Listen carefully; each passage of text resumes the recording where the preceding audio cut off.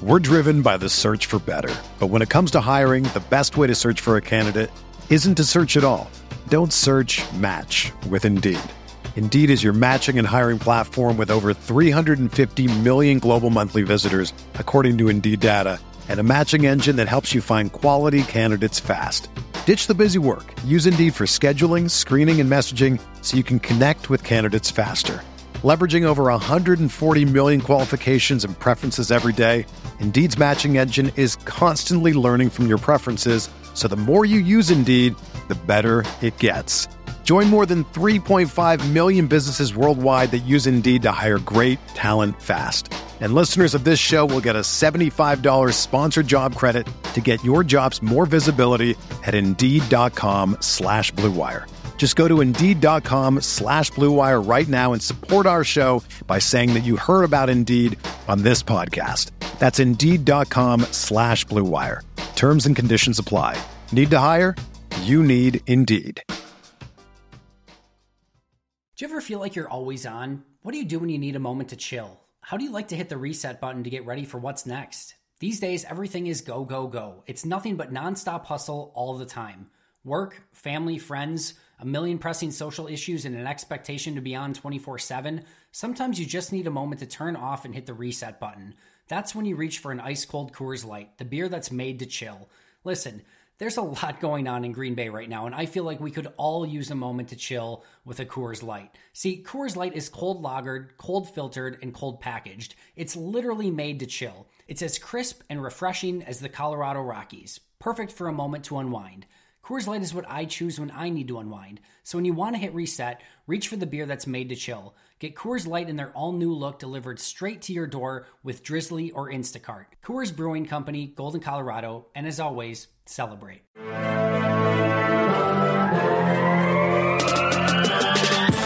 20 minutes a day, 365 days a year. This is the Pack-A-Day Podcast. Welcome back to another episode of the Pack-A-Day Podcast. You can get all your Pack-A-Day updates by following us on Twitter at Pack-A-Day Podcast. And remember to subscribe to the podcast on iTunes, Google Play, TuneIn, Stitcher, or Spotify.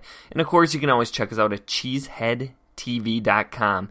My name is Andrew Mertig. This is our very last game preview of the 2018 season, which is really hard to believe that the season is over already.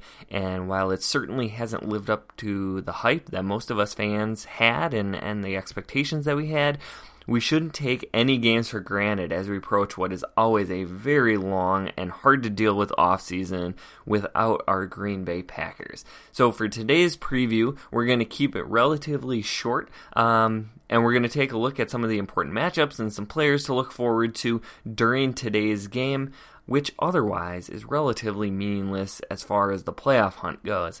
So the first matchup that I wanted to take a look at is Reggie Gilbert and Kyler Fackrell against the Lions offensive line. If you had told me at the beginning of the season that I'd be looking forward to seeing Kyler Fackrell play, I would not believe you at all, but both Gilbert and Fackrell have shown a little bit in the last couple of weeks, and the Lions' offensive line has been downright porous. And I expect that Gilbert and Fackrell are going to get a lot of the snaps today to get them even more exposure and game experience and film for Brian Gutekunst to review. And the Packers have had success scheming pressure. And also, the Lions quarterback, Matthew Stafford, tends to make major mistakes at crucial times when he has people in his face. So the Lions have already seemed to quit on head coach Matt Patricia, and I don't think it's going to take a lot of mistakes or obstacles for them to just completely fold, and we see a defense that looks very similar to the way that the New York Jets played last week. So if the Packers can turn over Stafford early, I would imagine that this game could get out of control in Green Bay's favor very, very quickly. Another matchup that you always have to watch when the Packers and Lions square off is Darius Slay versus Davante Adams. Slay and Adams are both top-notch competition. They're both Pro Bowl level players. And it looks like Davante is going to be active today after all, and he is working towards that Packers receiving yards record for a single season. Slay didn't show much ability to slow him down earlier this year, but anytime you have an elite player like Darius Slay, matching up with a guy like Davante Adams, I'm sure Slay is going to want to recover some of his pride that he lost, and also probably setting a goal to keep Davante Adams short of his personal goal. I know Aaron Rodgers is very aware of that record, and he's probably going to be looking Adams' way a lot. Not that he doesn't already, but I would expect to see a lot of targets early, and then maybe if you see that record secured, maybe making way to some of those young wide receivers. And speaking of which, those are going to be some of the players that I'm really looking forward to seeing, the young wideouts, and then also the young players in the secondary. And that's what we've been watching all season long. But these games, while they might be meaningless in a playoff hunt, have a ton of value for those youngsters. Of course, we would expect to see Jair Alexander shadowing Kenny Golladay most of the day, the guy that I think is the Lions' only worthwhile wide receiver, but it would be nice to see a big day out of Josh Jackson finally, certainly Josh Jones and Raven Green at safety, and then also the emerging Tony Brown. The Lions' secondary options at receiver, like I said, are not great, and it would be very disconcerting to me if Green Bay cannot contain them.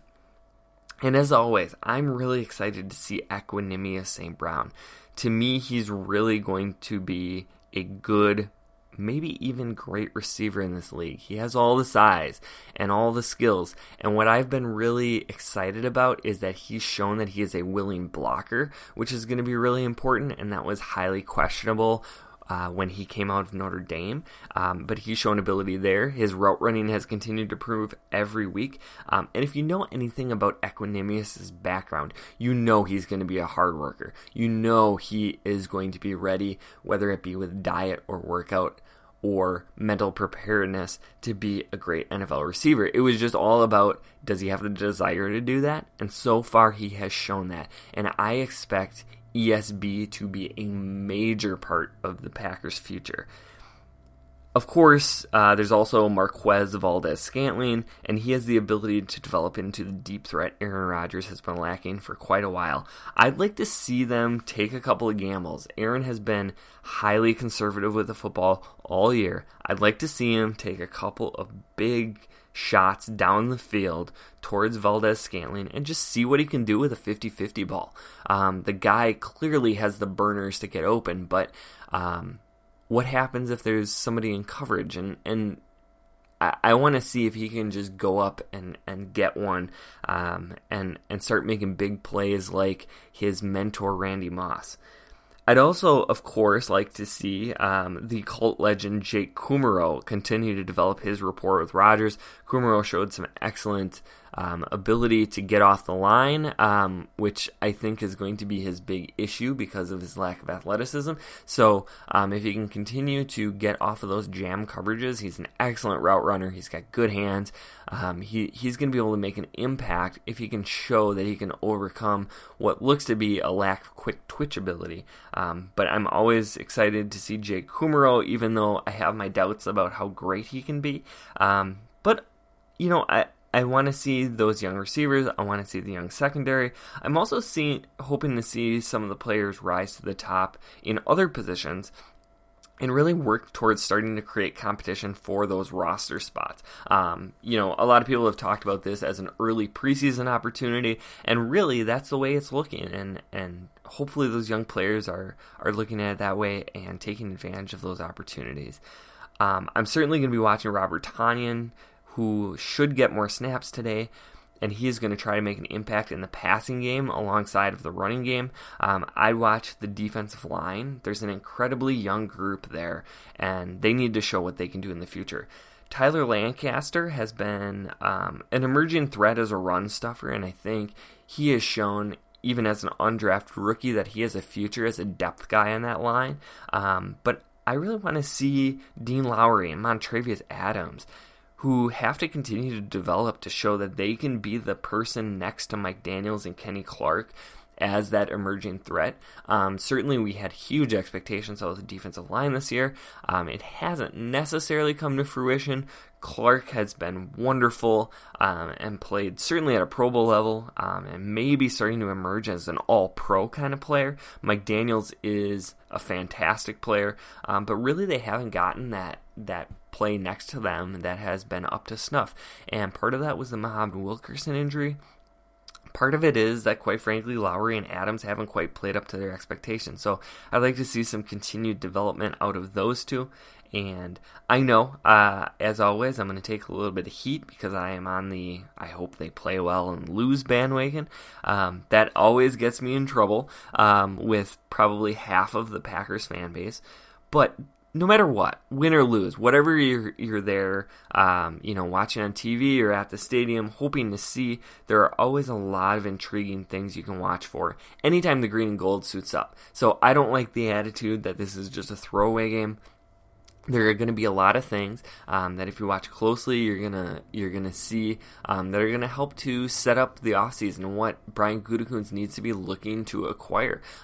When you look at the right guard position, when you look at the young linebackers, certainly special teams is going to play a factor, as Ron Zook's unit, quite frankly, has been terrible recently. And so, not only are they evaluating the players on the field, and there's a lot of players that are sort of using this as a tryout, but they're also evaluating some of the coaching staff to see if they're worth keeping around. I certainly don't think Joe Philbin is the answer, but maybe there's some people on the staff that would be answers for the Green Bay Packers long term.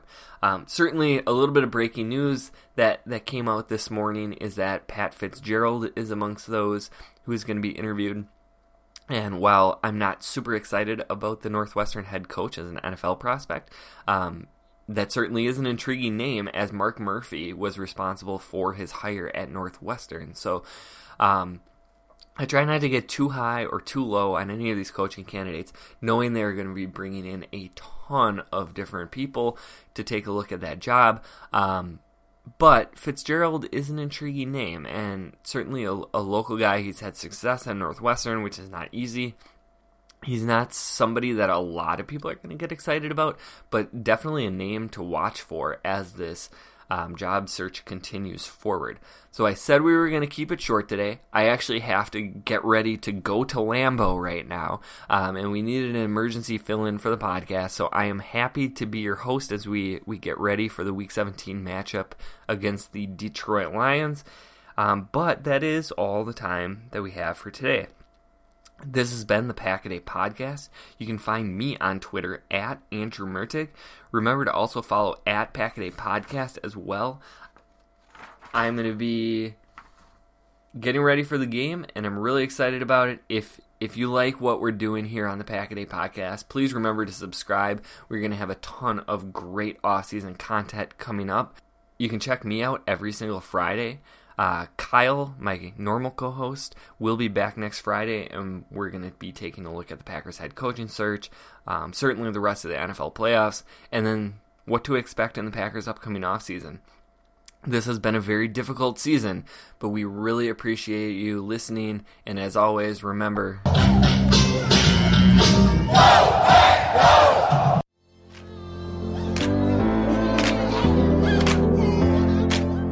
From the 16 of New York, first down, goal to go. Rodgers in the shotgun, Williams to his left, here's the snap. Rodgers clean pocket, throws the middle of the end zone, touchdown, and a dagger!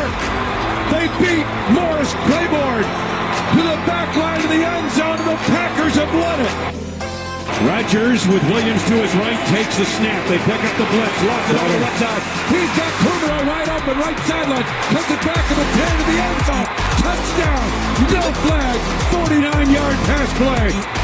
Kumerow from Rodgers. Motion to the right side of St. Brown. Pitch goes to Williams around the left end. Has some blocking, makes the turn to the 5. Barrel down to the end zone, touchdown. Oh, Woodward by Jamal Williams to get the pylon. 7-yard touchdown run. And it's 21-13 New York. Rodgers shotgun, takes the snap, rolls the pocket right. Looking, now lost it. Right side, got a man wide open. St. Brown stiff arms his way by a man. Inside the 25. Buck down the 3-yard line of New York. Snap, Rodgers shotgun, looking. Steps up, climbs the pocket, throws the left side. He's got Marquez Valdes-Scantling down the left sideline, 30. Stays in play to the 25. He's down at the 20-yard line. It is 4th and 1. Here snaps to Rodgers, looks, pops it over the left side. He's got Robert Tonyan out across the 40, between the numbers, brought down at the 35-yard line of New York, first down. Here's the snap, faking handoff, rolling right as Rodgers looks the end zone, takes it himself. He's in for the score. It's 35-29, Rodgers scoring on a 1-yard touchdown run around the right end. Takes the snap, backpedals, pump fakes once and again, pulls the left side. Rodgers going to take it himself to the 20, to the 15, cuts it back in the 10, to the 5, and he's right on near the 1-yard line. Oh my goodness, Aaron Rodgers wheeling his way inside the 5. So 4th down for the Packers, inches away from the lead score. Rodgers takes quarterback sneak, reaches over, and the ball came loose, but it's a touchdown. The touchdown, Green Bay. Rodgers reached it over, and the Packers have taken the lead, 36-35.